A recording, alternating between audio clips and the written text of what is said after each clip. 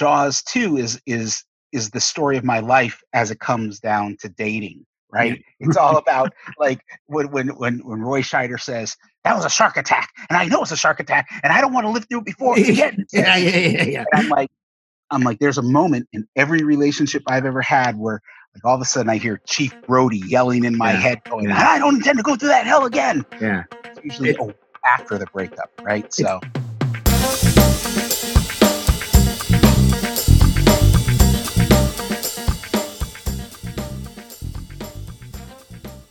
hey, everybody, welcome back to another episode of BadAzz MoFo.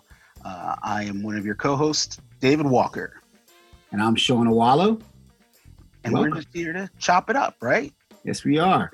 So, we start the top of every episode by just sort of a recap of what BadAzz MoFo is about. And you're going to do something a little bit different this time, probably harken back more to our first episode, which is BadAzz MoFo is a brand that David Walker created years ago. I mean, at this point, well over a decade. Over 2 decades, bro. 2 decades, right. It's a fanzine on all things blaxploitation. It allowed him to very often be the expert voice in that genre. It spawned a successful clothing line, a magazine. And when we were talking about, names for this podcast, it just felt appropriate to bring that back, in part for what we've always talked about, that we feel that everyone, regardless of race and sex, has the chance to be a badass mofo. And so that it just felt like it's an all-encompassing term.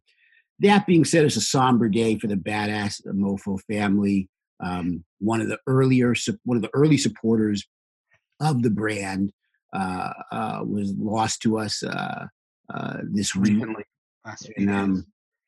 And so, I want Dave to sort of, share his thoughts and let's give him a little bit of tribute, because I remember him in the early days, and he certainly was instrumental in helping to push the brand and build the brand in those early days.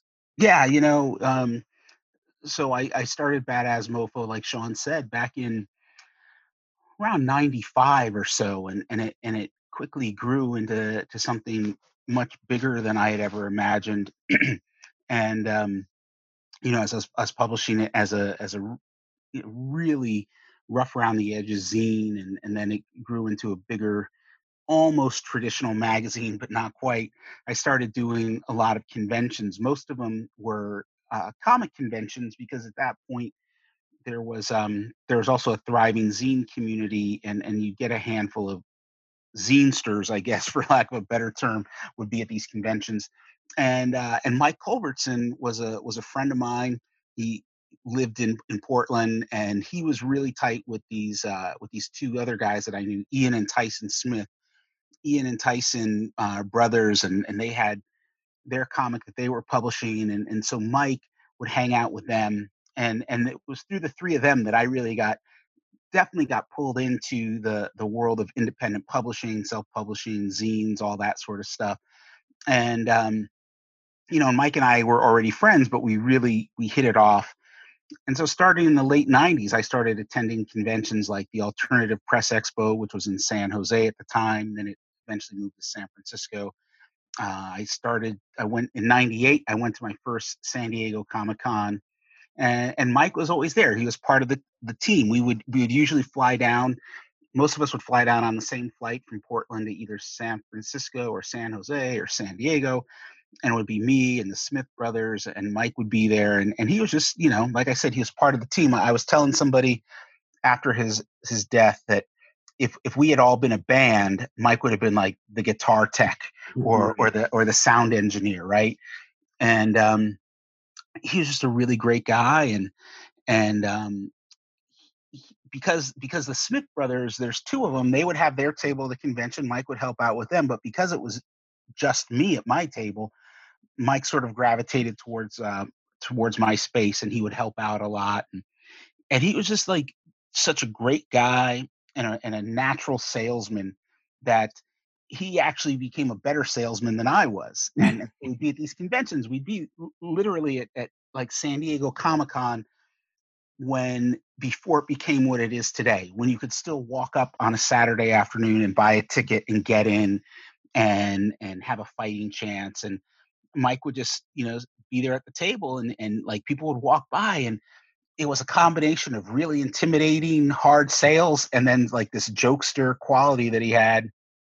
And he really, I it's when you're doing stuff with your life, I don't care what it is, you have to remember that none of us do anything alone, and that we are always part of a team, even when we don't feel like we're part of a team, even when we feel like we're Mr. T in Rocky 3, right? Where, Yeah. he's like, I live alone, I train alone, Yeah. I win the title alone. But it's far more complicated than that. And Mike got sick with cancer about a year and a half ago.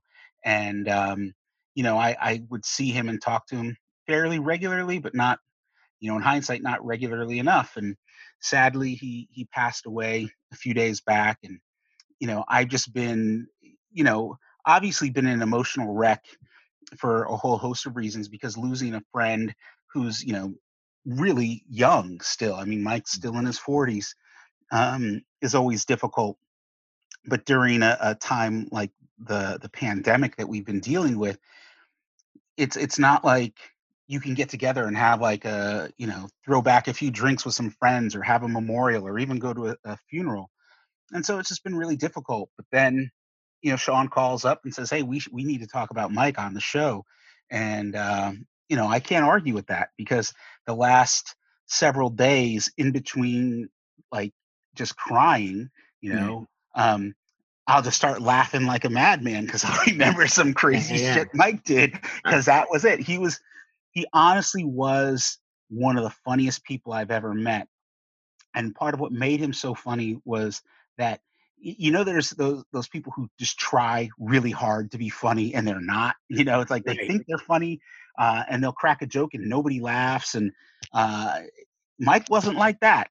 But he had this dry, witty sense of humor, and half the time you wouldn't know if he was joking or not. And he would say these things, and he would almost never, like, he'd never crack a smile, he'd never laugh, he'd never let on that there'd be a joke, until usually to the point you were like so frustrated, or so like, this is the most ridiculous thing another person could say to me." And then you'd realize, oh yeah, he's just pulling my leg. And so, in this very somber time that I've had with, I've been communicating with Ian Smith more than Tyson, but other people, that all part of this circle that we ran in. And it's everybody saying the same thing. Mike was such a nice guy, and he was so sweet and so funny. And it's such a weird feeling. We've all lost someone at one point or another, but it's rare that you lose somebody who every single time you were with them, they made you laugh hysterically, Yeah. right? And so, it's like you're mourning the loss, but at the same time you're laughing, and it creates this really weird dynamic that I've just been going through for the last several days. And I want to acknowledge, as you did at the top of the show, Sean, that without Mike, I don't know where this would be. I don't know if we'd be doing this show, to be 100% honest with you, because um, there was a time when I would be alone at a convention thinking, I can't do this. I'm not making any sales. And then Mike would come along and, give me that pep talk. And then he'd get out there and he'd start selling stuff. And I realized after his passing that I have a fan base that in many regards, he's definitely part of helping me build it, you Yeah. know? Um, and that's just, it's a crazy thing. It's a crazy thing to try to wrap your head around. Yeah. No. Well said. Well said. So, one of probably the best way we can honor him is by jumping into something that is distinctly uh, Ridiculous. ridiculous, and something that would be completely badass mofo. Yep. So to that end, we're going to sort of uh, uh, uh, tail dove from where we were last week, Yep. when we were talking about Escape from LA. And we had some criticism of that movie, both good and bad.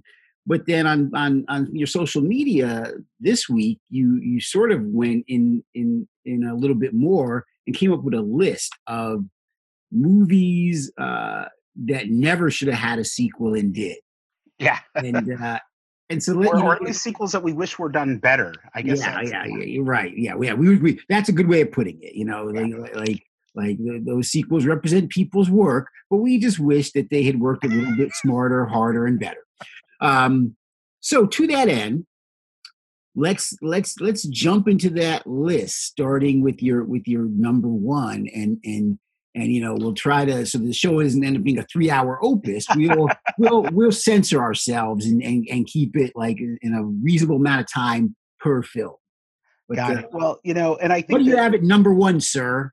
well, just so you know, the list was, well, it was a random list. It wasn't like the number one movie, Yeah. but that said, the number one movie that I think, I wish there was never a sequel, or they had done the sequels differently. I'm pretty sure on that list was First Blood, was the Stallone movie First Blood, which I think is if not his best movie, it's definitely in his top three or so. And I haven't seen the most recent Rambo movie that came out a year or so ago, but I have Yeah. seen all the others. And Rambo First Blood Part Two, which has just a horrible title, was not a particularly good movie. And then Rambo 3 was atrocious. And then John Rambo was one of the first movies that I've ever seen in my life where I thought to myself, oh, this is what people mean when they say something's too violent, right? So, it's like they perfected splatter cam. So, that was the first one for me.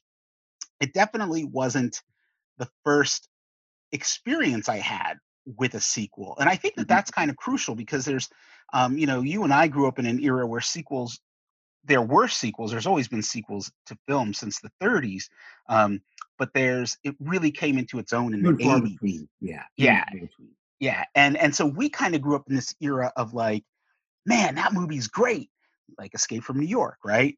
Yeah. Or better yet, because one of the first experiences I had, and I didn't put this on the list actually because I knew it would be a huge fight, um, was Mad Max, Mhm. right? Was actually The Road Warrior, which was Right. I think a superior film, was a great sequel to Mad Max. But Beyond Thunderdome was one of my first experiences as a kid of like, I wish they had never made this movie. Yeah. Yeah. It was so terrible. And then, of course, a few years ago, Fury Road came out, and that movie was great. Yeah. So Mad Max had like one bad installment in the four film magnum opus that it is. So Yeah. I did include that. But what else was on the list? There Well, were some great. let's go back to Rambo for a second, because Okay. this is interesting, because I love when this happens. Yep. Um, I I didn't mind the sequel. I Yeah. mind the subsequent sequels. Yeah. I was, however, very aware, and more so as time has gone on, that the tone of First Blood was really, you're right, one of Stallone's best movies, and felt more like his original Rocky, where he was really saying something, and it was about the human spirit and the human condition and veterans and PTSD, and in some respects, things that we weren't even talking about and weren't even being covered yet. So it Yeah. really is a great movie. And I liked the second one, but it's also very clear that in the second one, Rambo goes from being this character to basically being a superhero. The same way the Yes. Rocky films, he sort of becomes this Superman of boxing, and so I am aware of that.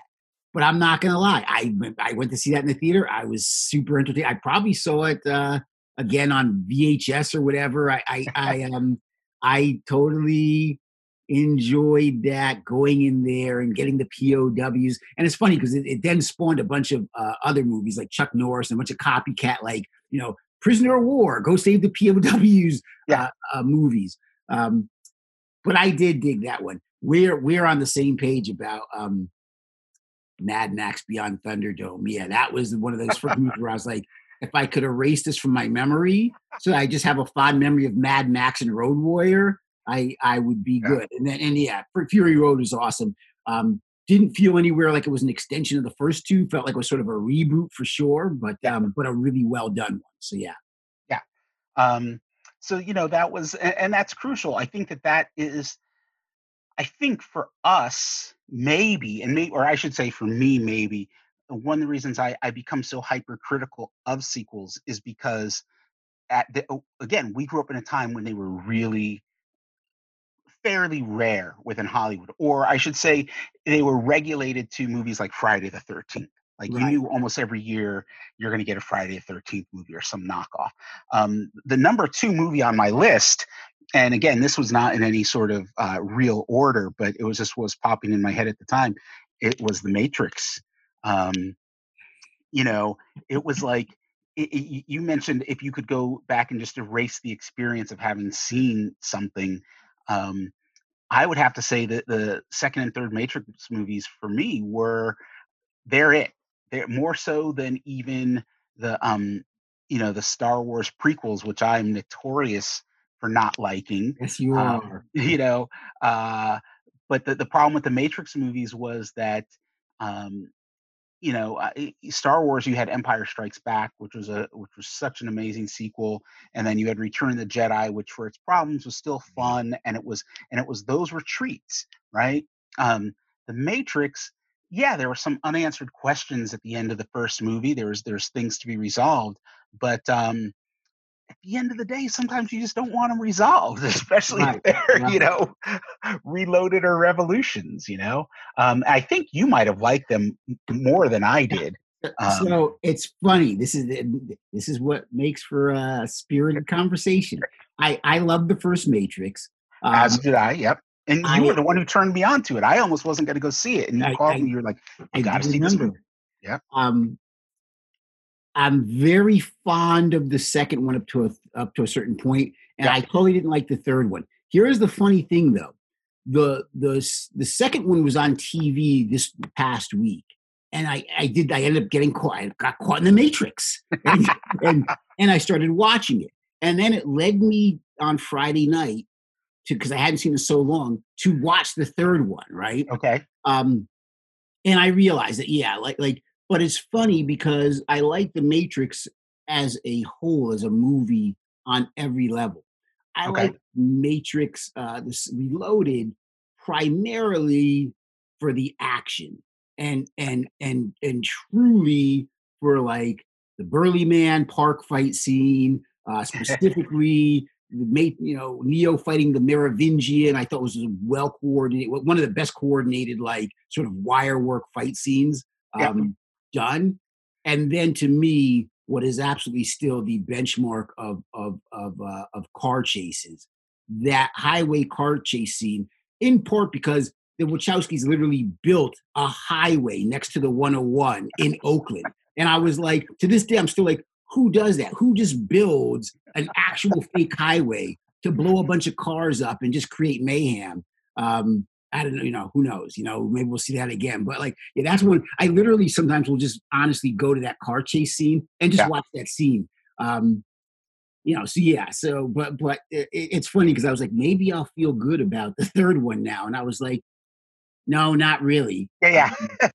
Well, But see, and therein lies one of the differences between you and I. How we've met more in the middle over the years, but one right, of our fundamental disagreements on movies has always been over stuff like um, you can sort of compartmentalize aspects of a movie more, right, whereas because I didn't mind the second Matrix movie, I didn't mind Revolutions or Reloaded. Um, but by the time we got to the third one, it was one of those scenarios where it was like, yeah, okay, I don't like the second one after all. yeah, It was yeah, like, and yeah, I agree with you. Like, yeah, there are some great action sequences, but by and large, that's never enough to salvage something for me. yeah, It's yeah, and so it's funny because I have this attitude more often than not. Going back to our last episode where we were talking about Escape from LA, where it's pretty rare that a movie that doesn't move me right away will cause me to go back and reevaluate it, at some point at a later date. And the thing is I probably would have gone back and reevaluated Matrix Reloaded if it wasn't for Revolutions. Yeah, Revolutions is a thing that kind of did it in for me. Just yeah. like as I much think as it did, I think it did it for a lot of people, by the yeah, way. Yeah. yeah. So And one of the things that wasn't on my list was Kill Bill, because I love half of Kill Bill Part Two, but the other half I have no use for. And it's like I right. just would have rather seen like a 3.5, 4 hour movie Yeah. that trimmed off some of that fat Sure. than what we ended up getting. And that's something that people fight with me about all the time. So I don't I don't even like to get Yeah. into that one. Um, the That's a tough one, by the way. I mean, Yeah, Kill Bill is the volume one is one of my favorite movies. Like I watched that probably once a year and love the first one. Like yeah. it's geek nirvana to me. But the second one, yeah, there's half of it that I really love, and maybe another quarter that's okay. But I think they could have sort of done, yeah, just a longer. I'm with you. Yeah, and the thing is as I think about it, there part of what I don't like about Kill Bill Volume 2 is that it's um I don't know. This is probably a conversation to get into later, because it actually feeds into some of my creative neuroses, the creative neuroses of what happens if you become so good at what you do that nobody stops you, nobody Right. says, "Hey, don't do this," So, uh, but number three on the list, which isn't really my third, the number three movie of all time that shouldn't have had any sequels, but Jaws. You know, um, Jaws is clearly a movie that did not need any sequels, I and the more of them that you got, The worst it you know, became. Jaws 2 wasn't terrible, Right. but Jaws 3, Horrible. Jaws 4, was there a Jaws 5? I don't even know if there's. I think they're probably what was the Mario Van Peebles one like that? I think that was Jaws 4: The Is that Revenge. four? I Yeah, think so, yeah, yeah. But it was just like, why bother go back and revisit it? And I can only revisit Jaws 2 if I read into it a lot of stuff that's not there. It's one of sure, those things like, uh, the like Jaws is the first Jaws to me is a movie that's ultimately about man dealing with his own fears and insecurities, yeah, right? yeah, Whereas Jaws 2 is the story of my life as it comes down to dating, yeah, right? It's all about like when Roy Scheider says that was a shark attack, and I know it's a shark attack, and I don't want to live through it before again. right, I've yeah, been through that hell before, whatever he yeah, says. yeah, yeah, And I'm like, there's a moment in every relationship I've ever had where, like, all of a sudden I hear Chief Brody yelling in my yeah, head, going, yeah, "I don't intend to go through that hell again." yeah. It's usually It, after the breakup, right? it's So yeah, it's funny because I agree, but I mean yeah, I mean Jaws was the um first blockbuster I ever saw in the theater. I yeah, remember it yeah, was a big deal. My dad taking me to see it, and like a lot of kids my age weren't going to see it, but I think I did something good. And he just rewarded me, and it was like the summer blockbuster was born. yeah. Um, and yeah, the second one I didn't see in the theater. I think even I think I might have waited till it was on VHS or something like that. But I liked it. I thought it was okay. But yeah, it wasn't anything special. As as time has gone on and I become a parent, I actually appreciate it more because it's like, yo, your kids just aren't listening to you. You told them not to go out in the boat, and they just went out in the boat, and now you got to go out there and save them, and what you really want to do is kick their ass in the end. Like, I know I didn't. I told you not to take the boat out and stay on land, and I had to come out here and kill this shark, and people are dead, all because you guys didn't listen. You're grounded for life. Yeah, so it's like, um, yeah, Yeah, no, I think but that who are we kidding? By the time you're done with any effect of Spielberg and Roy Scheider's gone, yeah, the movies, the three, four, five, whatever they were. yeah, no, I think that that's the Jaws 2. The thing that makes it work is that, as you just said, you read into it what it means to be a parent. I read into it what it means to date. The date. Jaws 2 is the sort of project whatever it is you're going through in this point. Right, into the movie. It works. Yeah, It works just fine. Yeah, yeah, yeah. exactly. And it's more entertaining than watching like some of Gus Van Sant's more recent films like Right. Yeah. Elephant or whatever, or the one where they're all lost in the woods or the desert, I mean. Yeah. Um, okay, so So what else we got? Escape from New York was on the list. We don't need to talk about that. Now this Right. is and obviously, like you said, we're not going to go through all of them, but I think that this also harkens back to what we were talking about last week, and that is Return of the Living Dead, the Dan O'Bannon film, Yeah. Yeah. directed by Dan O'Bannon. And as far as I'm concerned, in my top 10 theatrical movie going experiences, because you and I saw that in the theater together when We we did. were kids in the summer of '85. It was a double feature with Fright Night and Return of the Living Dead. And we were both like, yeah, I don't know about this Return of the Living Dead. We'd already seen Romero's Day of the Dead that Right. summer, Yeah.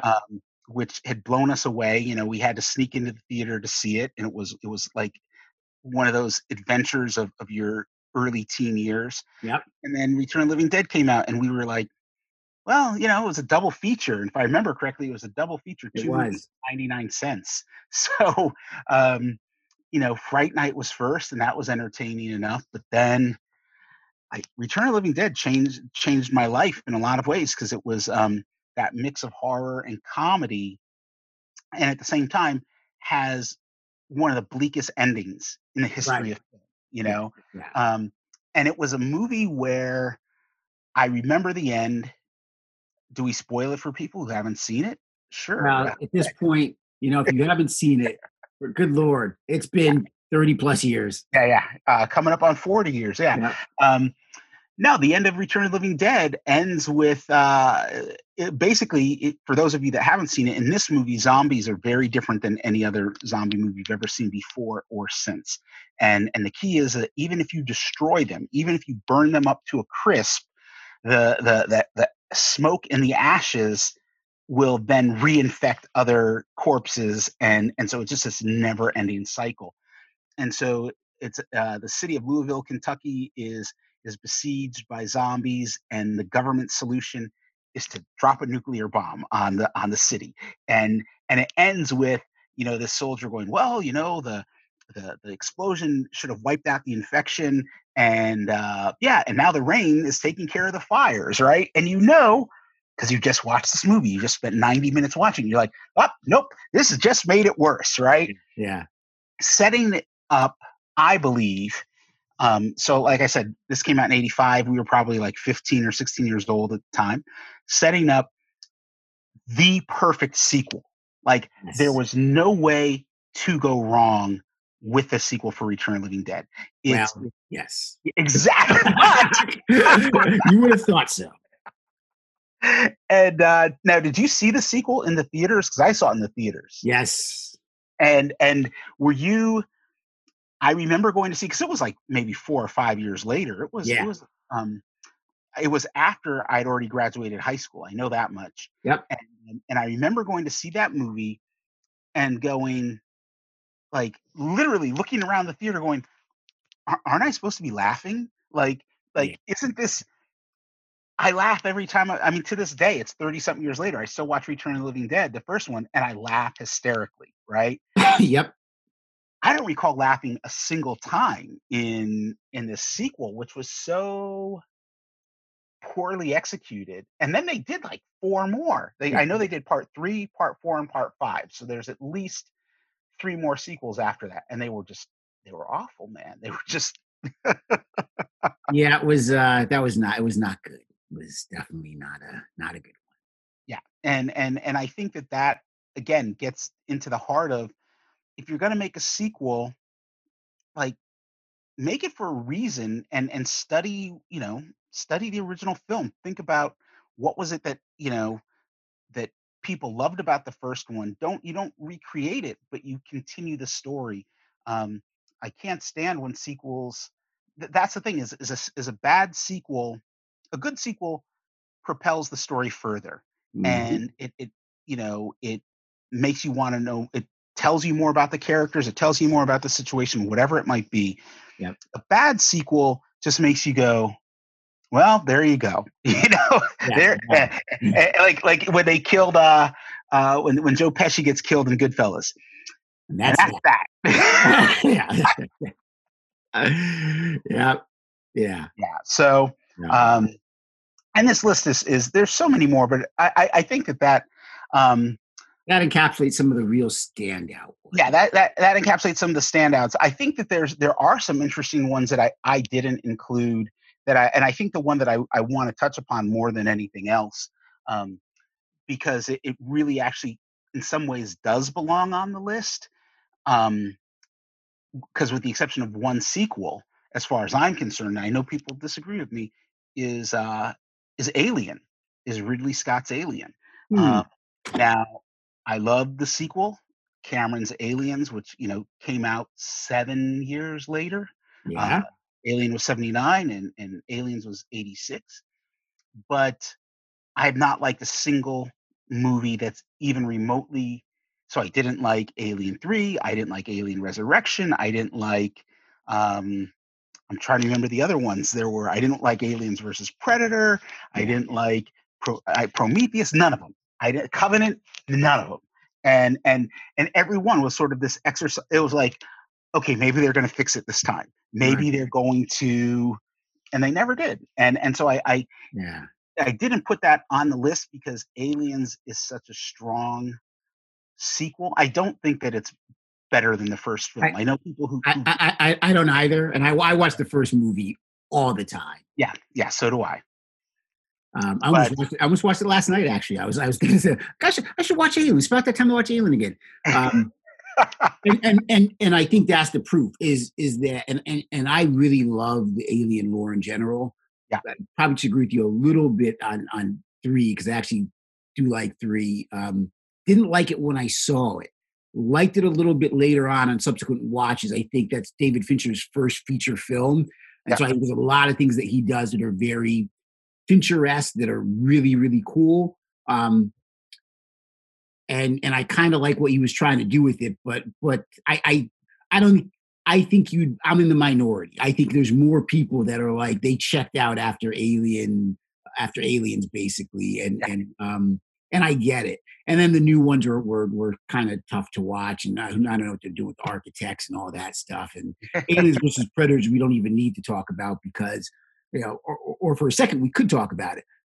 My issue with Aliens versus Predators, it's always done for super cheap on a cheap budget, it seems. And so no one is spending the money to go, what would be cool is if it takes place in the alien world and it becomes aliens versus predators on Earth, where the Wayland company was always trying to get the alien to Earth. Yeah. But instead, whenever they're on Earth, it's always like present day. Like, okay, well, I think the last one was like, it was like they were in a town in the 20th century fighting aliens and predators with like regular shotguns. Like how did this even happen? So, Yeah, it looked like um, that last one they did looked like it was shot on a budget of like $2. 50 bucks or Yeah, something. yeah, Okay, yeah, yeah. $2. So, Um, and I think that, but I've watched Aliens quite a bit. But definitely, if you look at the review, yeah, the rewatching numbers, I've watched Aliens so many more times than I've watched Aliens. yeah, yeah, no, it's and so I think that but I think that it's interesting too because as a creator for me, um, I often think about, oh, do I want to revisit these characters? Do I want to, do I want to tell the next part of this story? Right. And most of the time, the answer is like, no, not Yeah. really. Yeah. It's because if something resonates with people, it resonates. Why would you want to screw it up? Why would you, Yeah. Yeah. No, why I would you know. want to make Predator 2 after you made Predator? I Yeah. mean, because there's one that belongs on the list, man. That's like Oh yeah. Yes. same with RoboCop. Like, how do you screw up RoboCop? But you did. They made a Yeah. TV show out of it, and it just got worse. So, yeah, I felt bad on Predator 2 for Danny Glover. I felt worse for him because I was like, well, you went from Arnold Schwarzenegger, who at the time is the action hero, yeah, Dutch, and he looks like he could take an ass whooping from the Predator, and you believe it. Yeah, you believe he could come out on top. And when they went to Predator 2, as much as I like Danny Glover, I was like, dude, you look like he should have punched you once. And you were dead. Like you look like you haven't seen the gym. You know what I mean? Like how are you? How did I get from Dutch to you? You know what I mean? So yeah, as much as I love for the black man to always have a job and always be a hero and a protagonist in a movie, that was one where I was like, I don't know, bring back Carl Weathers and just give him some makeup so we just ignore that he was in the first one. And like Carl Weathers could play his twin brother. Right, yeah. Right. It's Hollywood. His twin brother happens to be in LA and is a cop. And he's like, this is the guy these are the things that killed my twin brother in the jungle. So yeah, but there's a movie, man. There it is, dude. Yeah. So before we wrap, maybe a Draped in Media movie, and maybe we'll resurrect the Predator brand, in like 10 years from now. Before we 10 years from now, when we're jaded because we've made so much money in Hollywood that we just start taking checks. And people go back and watch this. They're like, but you guys were capping on those movies. We're like, yeah, you know what? 10 years. Then they offered us a lot of money. So, so I was going to say before we wrap, here's the thing. We each are going to pick off the top of our heads a movie that absolutely does not need a sequel. The sequel would be terrible, and you want to make it anyway. So I will start with mine, okay? Because I'm stalling. I can see those. I can tell. I would want to make a sequel to Thelma and Louise, okay? And the sequel to Thelma and Louise would also be a prequel to Blade Runner. They're both Ridley Scott movies, right? So they survive the crash, and they are almost dead, and they infuse them with like cybernetic implants and artificial body parts, and that is the beginning of what become the replicants. And they're both crazy because the implants don't work. So you got a little bit of RoboCop in there. They don't quite remember who they are. So it's Thelma and Louise 2 is a combination of Thelma and Louise, RoboCop, and Blade Runner. How's that for a sequel you never want to see? Wow. I'm not even going to go there, dude. We're going to leave it with your sequel. Like, I can't top that. I was sitting there thinking, like, could I top that? And I can't. So I'm not even going to top that. I mean, yeah, no. No. You know what? We've come to the end of another episode, and we're going to leave it with David Walker's absurd explanation for a Thelma and Louise sequel. Yep. Well, you know what, everyone? Be good. All the badass mofos out there. We'll see you with episode 5. Thanks a lot for joining us. We'll talk to you soon. Talk to you later.